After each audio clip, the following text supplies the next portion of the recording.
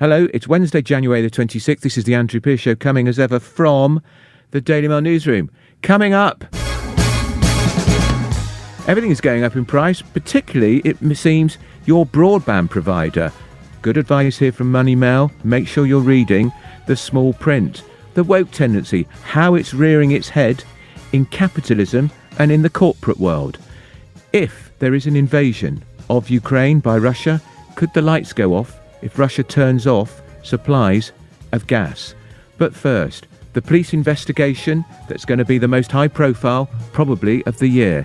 The police officers are going into number 10 Downing Street and Whitehall to investigate Partygate. So in a defiant performance today at Prime Minister's Questions, Boris Johnson said he's not resigning as he refused to answer questions about that Sue Gray report into the Downing Street parties. Still not in his grasp, or at least we don't think so.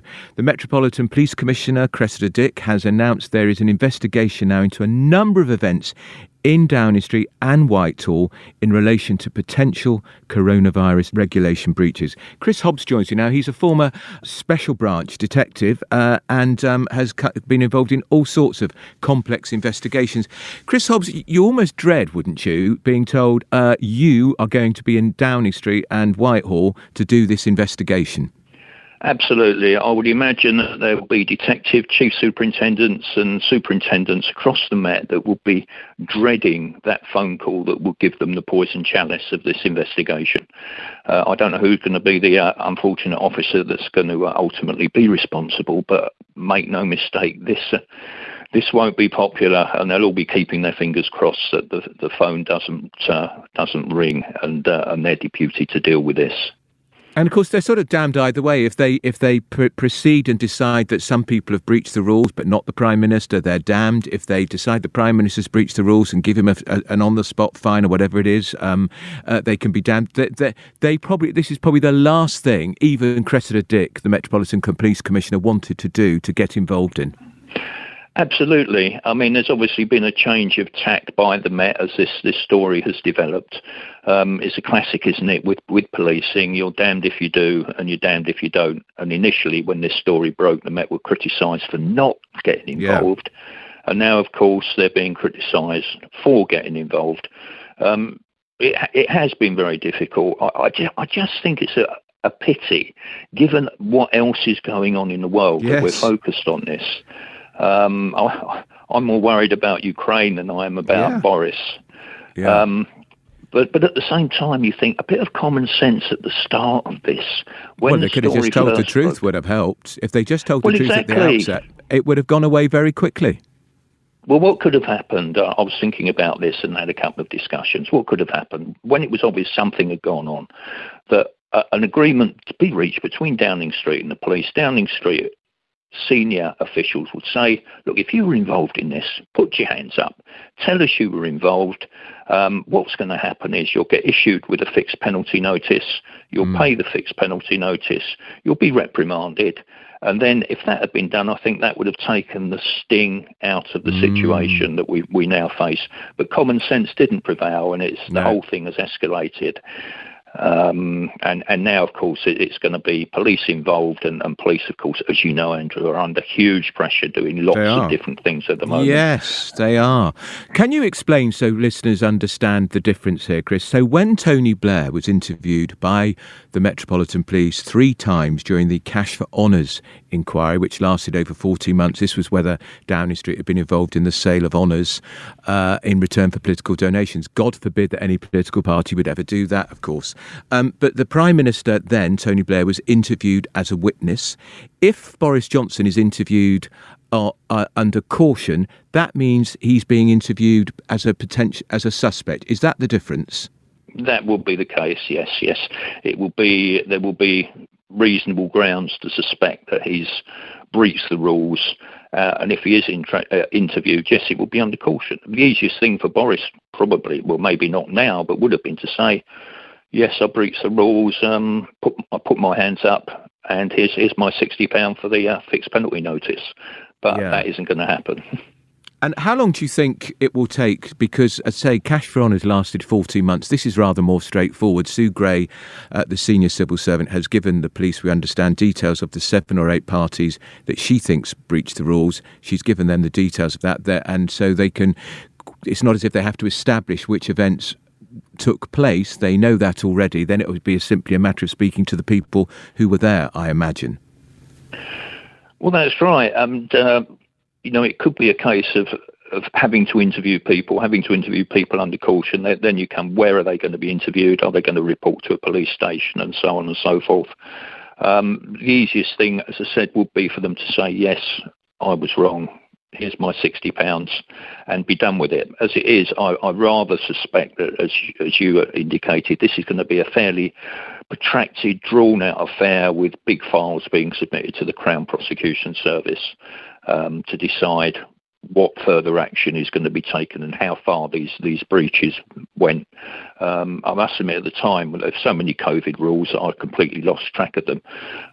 They kept chopping and changing. But as I say, it's not something that if you're a rank and file detective, constable or sergeant or inspector, you really aren't going to want to be involving yourself in this. But clearly someone is going to have to do this, and a number of officers are going to be deputed. But like you say, hopefully it could be resolved quickly if everyone who was involved, put your hands up and say, yes, it was me. I'll take the rap on the knuckles. I'll take the punishment, rather than let this go on and distract us from what really, frankly, is worrying the life out of me, if not anybody else. Well, I think you're probably right. That's Chris Hobbs, who is a former Metropolitan Police officer, talking about that police investigation in Number 10 and in Whitehall. Visit mailplus.co.uk to listen to The Andrew Pearce Show for free, in full, along with our podcast and video series. Don't forget to tell your Alexa speaker to play Daily Mail News. So could Europe's gas supply, that includes part of Britain too, be turned off if Russia does invade the Ukraine? Both the United States, the European Union, Britain has threatened economic sanctions on Russia. If there's an invasion, Vladimir Putin, of course, could choose to retaliate by turning off the gas supply leaving Russia. Joe Biden, the President of the United States, has pledged to ensure Europe's supply will not be interrupted. But can he do so? Mike Forward joins me now. He's Senior Research Fellow at the Oxford Institute of Energy Studies. Mike Forward, we know that one of the reasons we've got such a sky-high price for gas is the way Vladimir Putin, who is a major supplier, has been manipulating the price and the amount of gas that's being supplied already.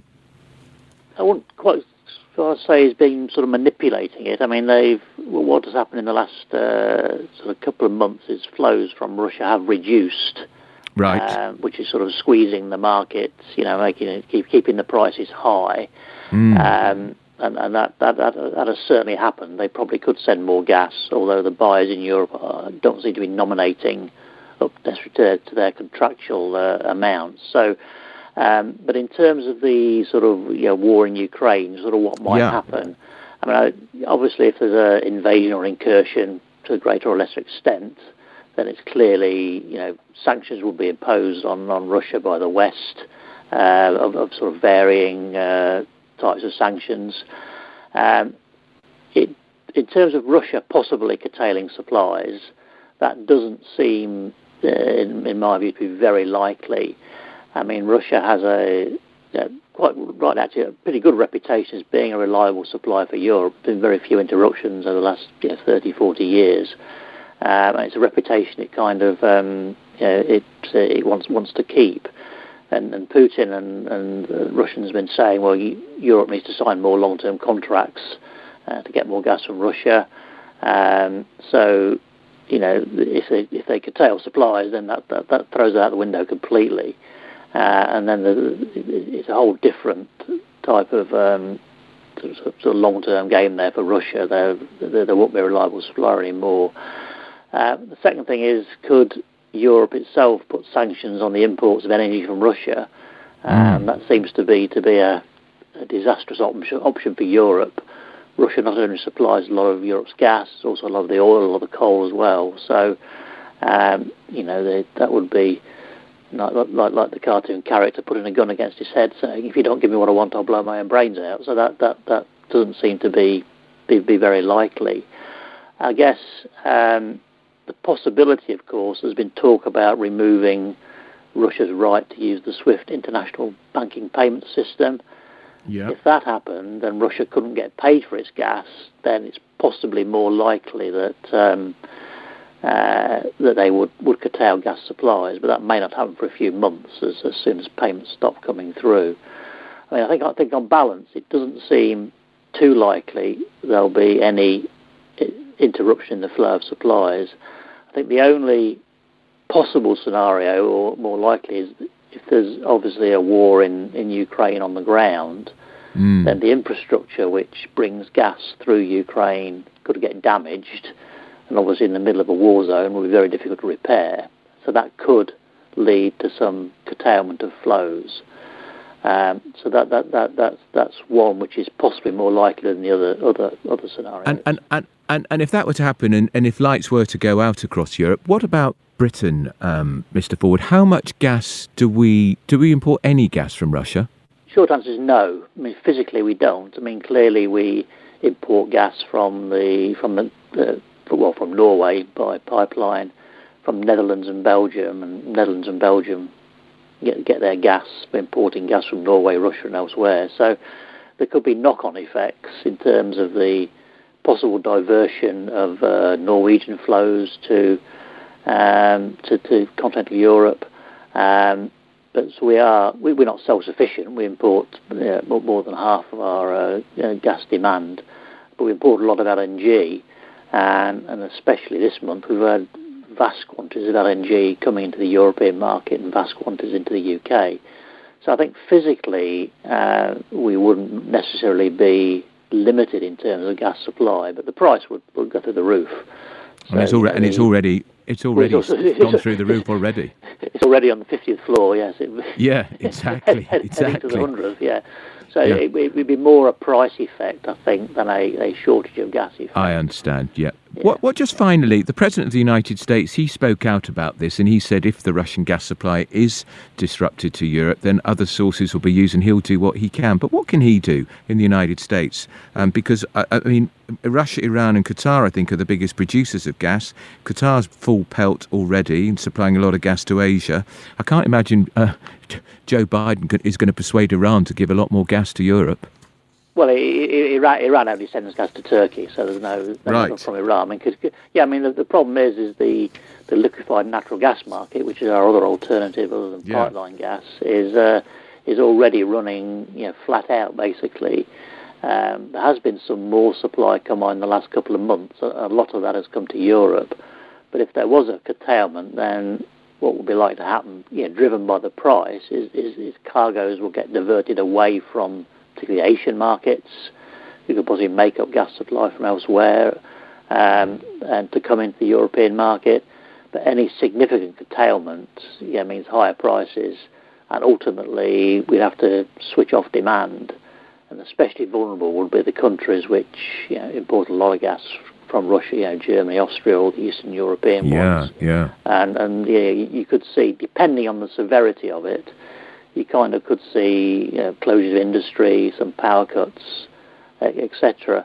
But I think just one final thing, Andrew. Sure. In terms of just the infrastructure issues in Ukraine, then there is the possibility to divert some, if not or a large part of those flows, via the route which goes through Belarus and Poland. That's called the Yamal-Europe pipeline. That's running at a very, very low, almost zero flows at the moment on that route. So there would be opportunities to divert flows along that route, which could limit to some extent the impact of any complete shutdown of Ukraine flows. So it may not be. It's not nothing is great news, obviously, but there are ways of exactly of mitigating the issues. All is not lost. All is not lost.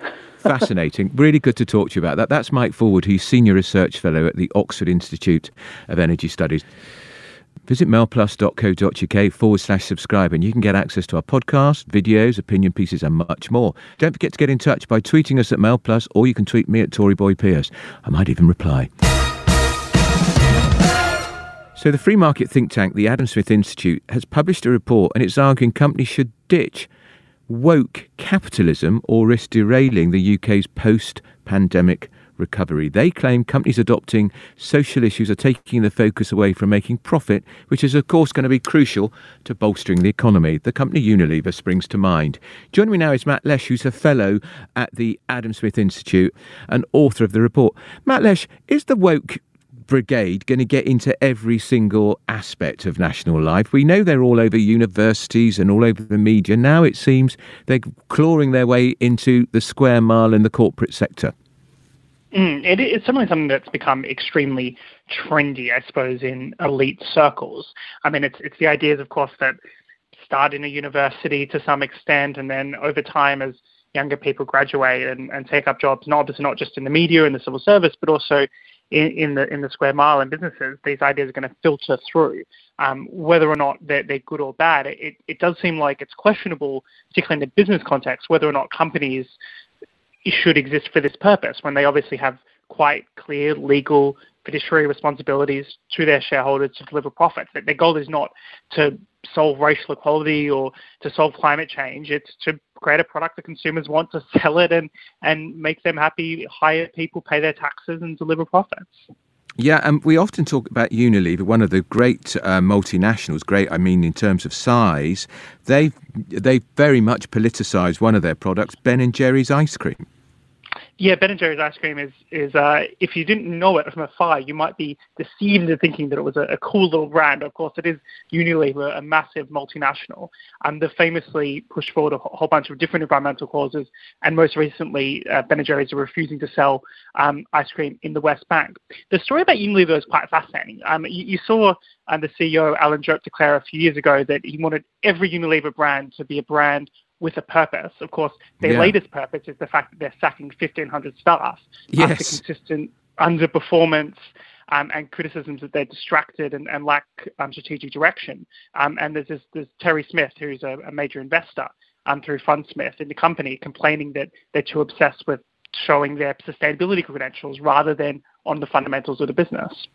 Yeah, and I was very curious because Unilever said they wanted to define the purpose of a lot of their brands, including Hellmann's mayonnaise. What are they talking about defining the purpose of Hellmann's mayonnaise? It's so people like me can put mayonnaise on our salad.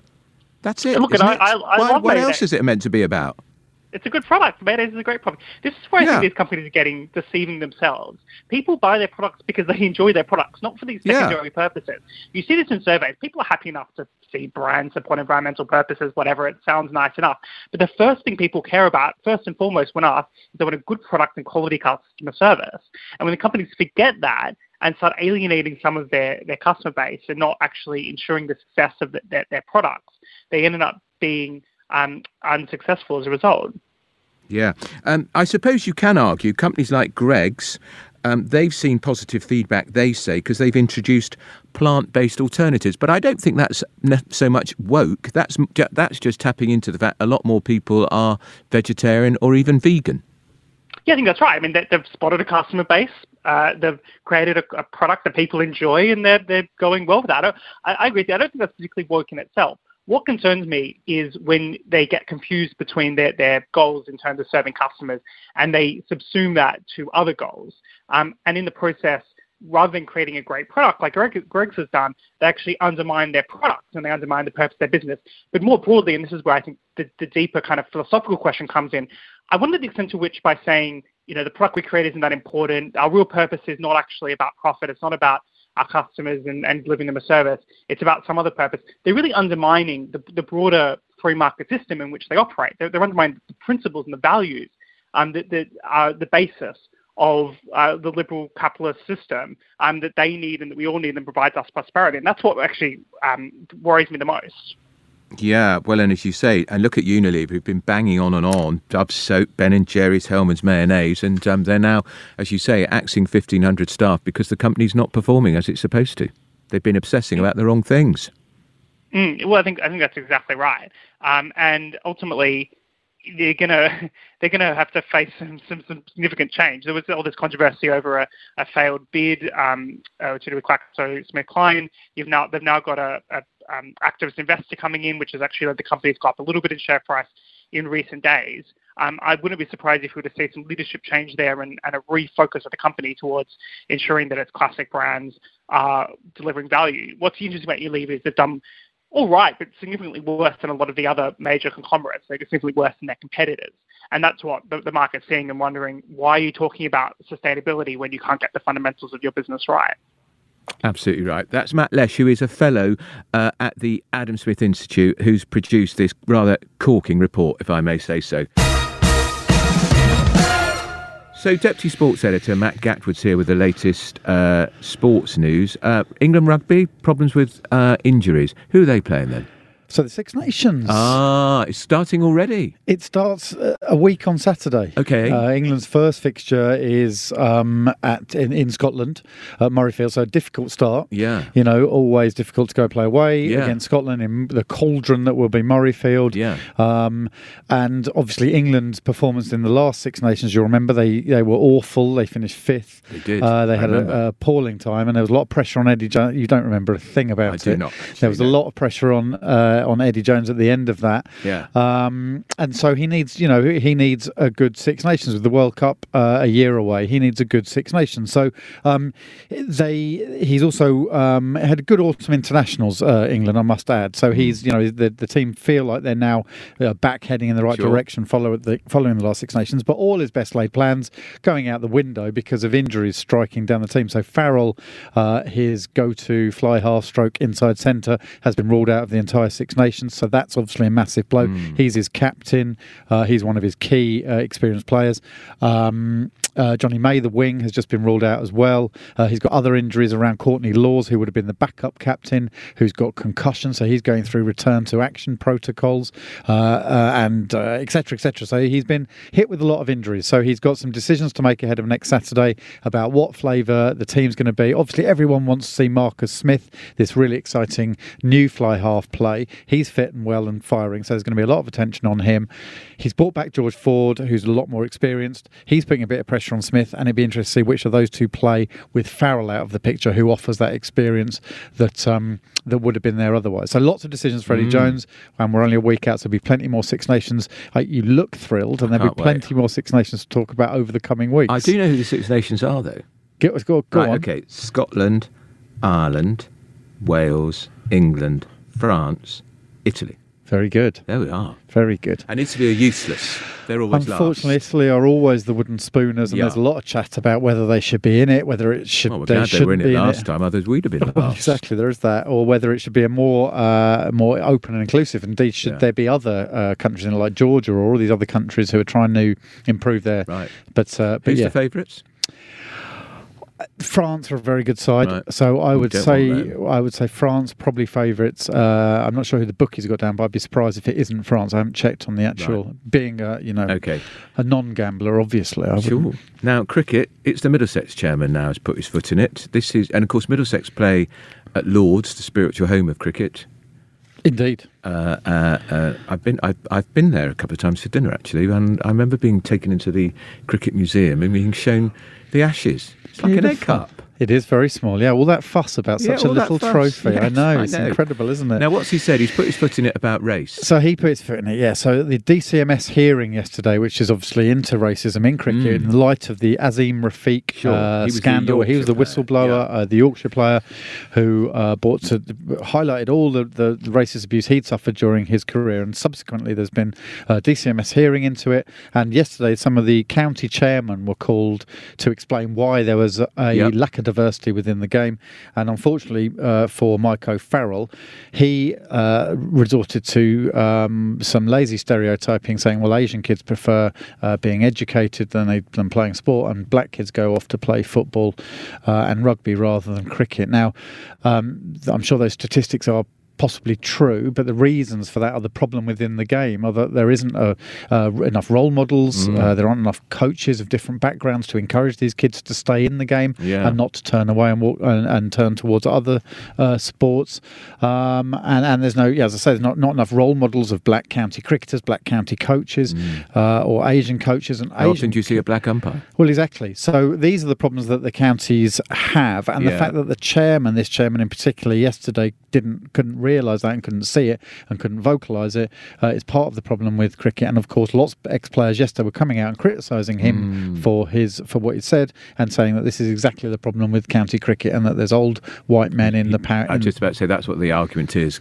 He's an old white man. I don't know how old he is. Nothing wrong with being old, of course. No, I think he's in his 70s. Yeah. So, and people were yesterday, obviously, and today saying, well, that's the problem. You know, you've got these old white men in these positions of power, and that's why there's a lack of diversity across the game. Will he have to resign? He apologised yesterday, said that his words have been taken out of context. They always say that. And as things stand, he is still in a job. Right, okay. So he'll be gone soon then. And finally, a week to go in transfer window. That's football, is it? That's football. So, the end of January is the end of the transfer window. So we're going to see all these ludicrously inflated transfer deals going through, are we? Possibly, yeah. I mean, it's been quite quiet so far in the first 25 days. So it's always happens. It's a quiet 25 days. And then it builds up, and then in the last week everyone panics and there'll be a lot of scrambling around and player prices being bumped up as clubs vie for the same player, etc., etc. So there's some important deals that need to be done. Tottenham are desperate to bring in some reinforcements because their manager, they've landed a great manager in Antonio Conte, but he's been very clear in pointing out that the team aren't good enough and he needs better players, and obviously the hidden threat is that if he doesn't get them, he will walk away.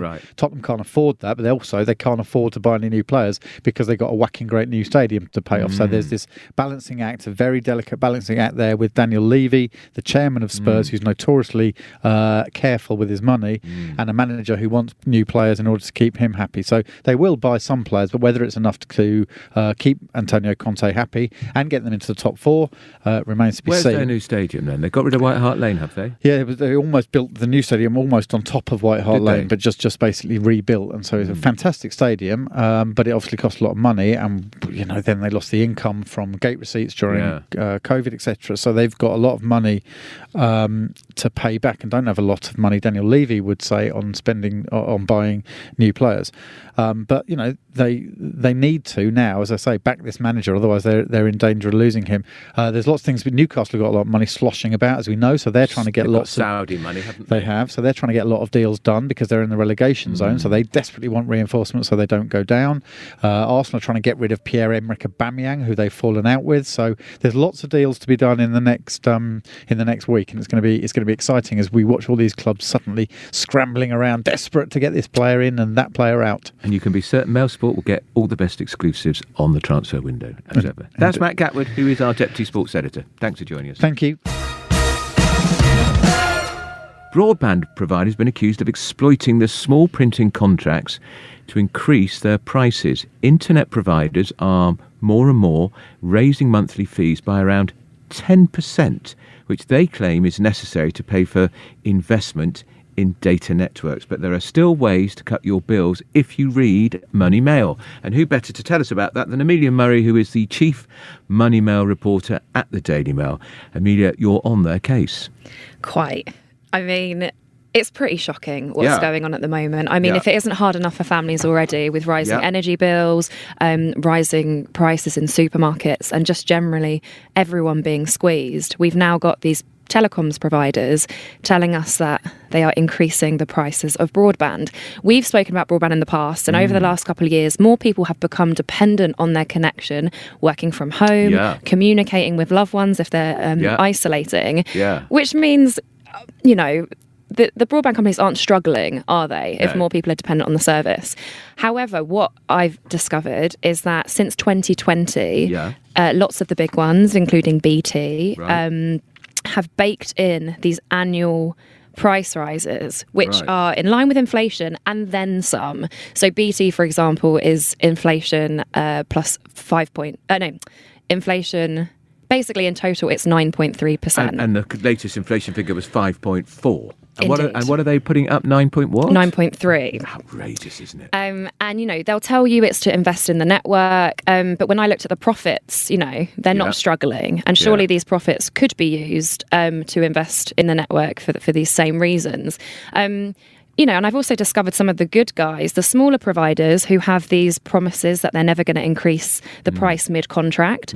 We've got another company in East Yorkshire called KCOM who's actually cancelled the planned price hike, which was due to happen in the spring. So if they can do it, why can't the bigger providers do it? And what are you advising people to do, Amelia? I mean, do you have to read the small print? Absolutely. So Ofcom says, it can't just be hidden in the small print. They've got to be quite explicit about these price rises.